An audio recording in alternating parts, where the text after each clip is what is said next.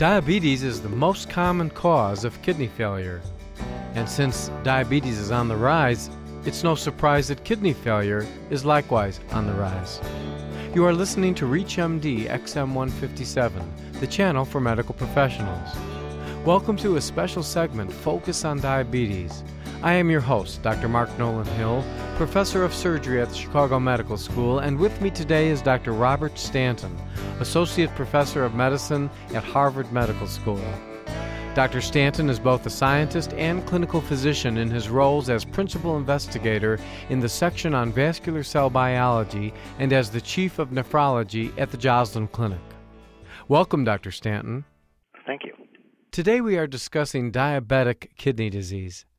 Dr. Stanton, what are the statistics on kidney disease in the United States? Well, the best way I like to describe this is that in 1992, I like to show a map of the United States, and this was based on because I think this is the most effective way to think about this, which was based from the United States Renal Data Survey, which is a group based in Michigan that keeps records of all patients with end-stage renal disease. So these are people either on dialysis or have received a kidney transplant. And in 1992, there's a lovely picture of the entire United States with some darkened areas in the Arizona region, the South Texas area, and up in the North Dakota, South Dakota area. And those areas are particularly high in end-stage renal disease patients because of the Hispanic population in the South Texas area. It has higher risks of diabetes.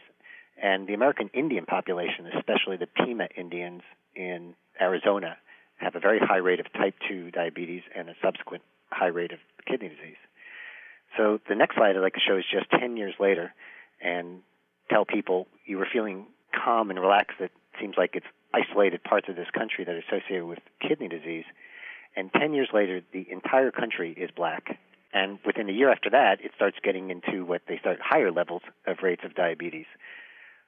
Basically, what was happening is we're undergoing an epidemic of diabetes, of kidney disease. Why is that? Most of it is due to type 2 diabetes. What's interesting, though, is that it even started before the epidemic of diabetes began to take over. But there's a huge number of patients that are worsening kidney disease, ending up on dialysis, and it's happening worldwide. It's estimated that by 2025, basically the world leaders in end-stage renal disease, probably almost all due to diabetes, will be in China and India. And so it's becoming a huge major health care problem so that there'll be potentially millions of patients. It used to be that hypertension alone was the main cause of kidney disease, with diabetes lower down the list, but diabetes now leads the way. And when you consider the fact that there are estimated 6 to 10 million people with type 2 diabetes that don't know that they have it, and that the fact prolonged glucose exposure can lead to damage of the organs in your body even before you're officially diagnosed with diabetes, you have a problem in huge numbers of people showing up with kidney disease potentially even before they originally are diagnosed. And you add problems of hypertension on top of that, and you have millions of people who have hypertension without knowing it, and you have a huge public health problem. Well, let me ask you a question. Is this an issue of detection of diabetics, or actually are the number of diabetics increasing? Both. The numbers of diabetic patients are increasing, and the ability to detect has become better, and people are becoming more and more aware. I mean, the estimate of the undiagnosed is based just obviously on a guess on how many people are actually being diagnosed and looking at any population. And yet the thought is that there are many patients in primary care practices that need to be screened for diabetes and for kidney disease that are not being appropriately screened at this time. But why is diabetes increasing in of itself? Well, the increase of diabetes is a really interesting question. When I give talks, people like to they want to blame McDonald's or Burger King or somebody. And it may be true, but I don't know if that's the case. There's a very interesting, and this is a kind of a sidelight study, but there's a growing field of what's called epigenetics out there. And whether or not how much this plays a role, I don't know. But epigenetics are the effects of environment or diet or whatever on our genes. A really interesting study was done on a mouse called the agouti mouse, which becomes obese and diabetic. And this group, about 3 or 4 years ago, gave pregnant mothers a regular mouse diet and gave another pregnant group of mothers a special mouse diet. This happened to be high in particular groups of what are called methylators, but they affect gene regulation. When the children were born, the animals fed the standard mouse diet developed obesity and diabetes. When the mice were born from the mothers who had this special diet, they did not develop any obesity or diabetes. So the question becomes, how much of what's going on in our society is based on what we eat? How does it affect our genes? I don't know. And how much of this explosion in diabetes is based on some particular food stuff? It may not be McDonald's, though. Now, people have ascribed a lot to obesity, and that might be true, but then people like to point to the Chinese population where there's diabetes growing very rapidly, and yet obesity has not been particularly a big part of Chinese. If you have just joined us, you are listening to a special segment, Focus on Diabetes, on ReachMD XM157, the channel for medical professionals. I'm your host, Dr. Mark Nolan Hill, professor of surgery at the Chicago Medical School, and we are speaking with Dr. Robert Stanton, associate professor of medicine at the Harvard Medical School. Dr. Stanton is both a scientist and clinical physician in his roles as principal investigator in the section on vascular cell biology and as the chief of nephrology at the Joslin Clinic. Today we are discussing diabetic kidney disease. Dr. Stanton, does kidney disease from diabetes always progress to renal failure? That's a very good question. The answer is it does not always progress.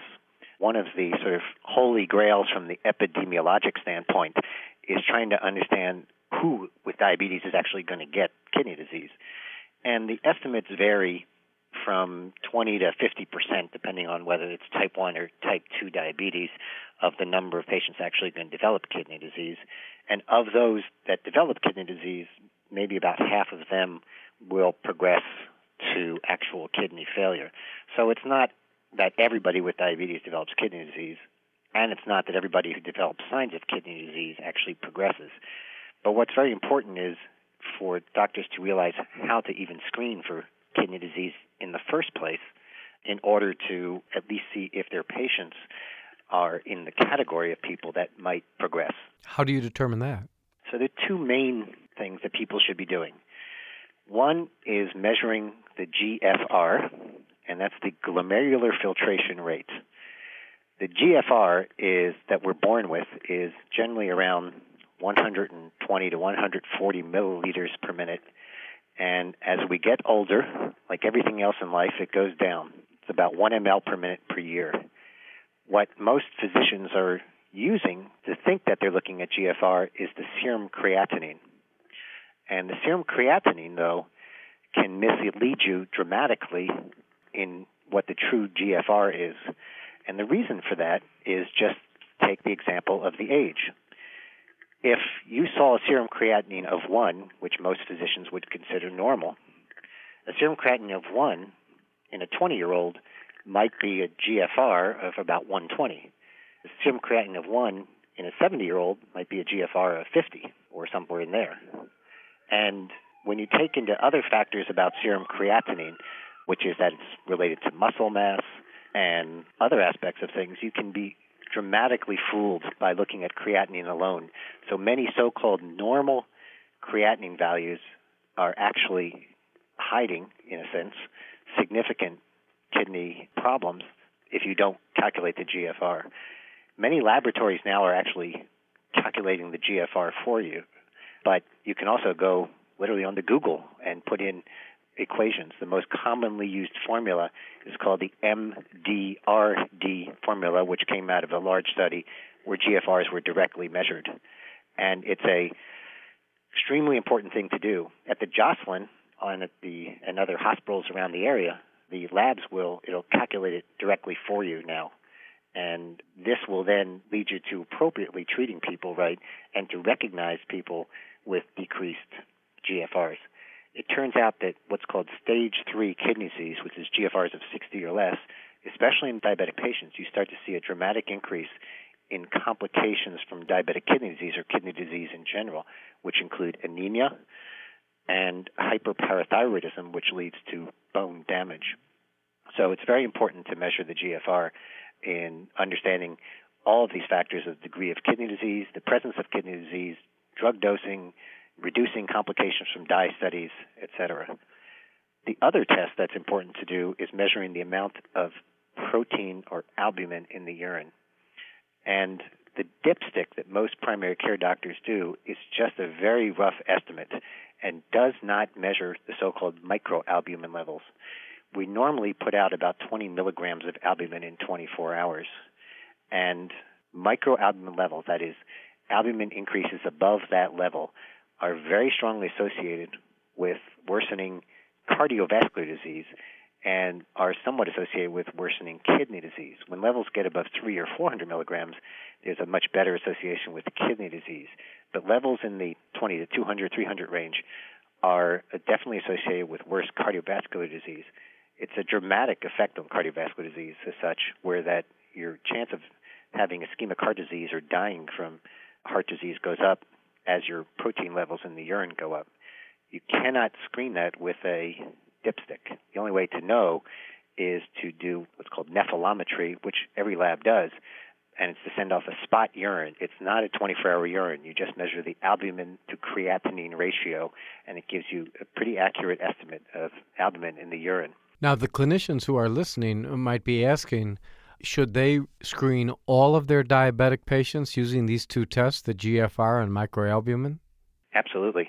In fact, there are many, as quality measures, many places are looking that every diabetic should have a microalbumin done, and you should be looking at measure the serum creatinine and calculate the GFR. There's no question. The albuminuria issue, or both of these issues, are such that the JNC7, which is the government guidelines on hypertension, actually recommends that at least starting at age 40, that everybody gets a microalbumin at least once a year. Because if you find it, then it's like having a positive family history of heart disease. You would then presumably want to treat somebody more aggressively by lowering the pressure, more blood pressure, by changing diet, by changing weight, losing weight, etc. So these are very critical things to follow, and every primary care doctor should be measuring this routinely. I want to thank Dr. Robert Stanton, who has been our guest. We have been discussing diabetic kidney disease. I'm Dr. Mark Nolan Hill, and you have been listening to a special segment, Focus on Diabetes, on ReachMD XM157, the channel for medical professionals. For comments and questions, please send your email to xm@reachmd.com. Thank you for listening.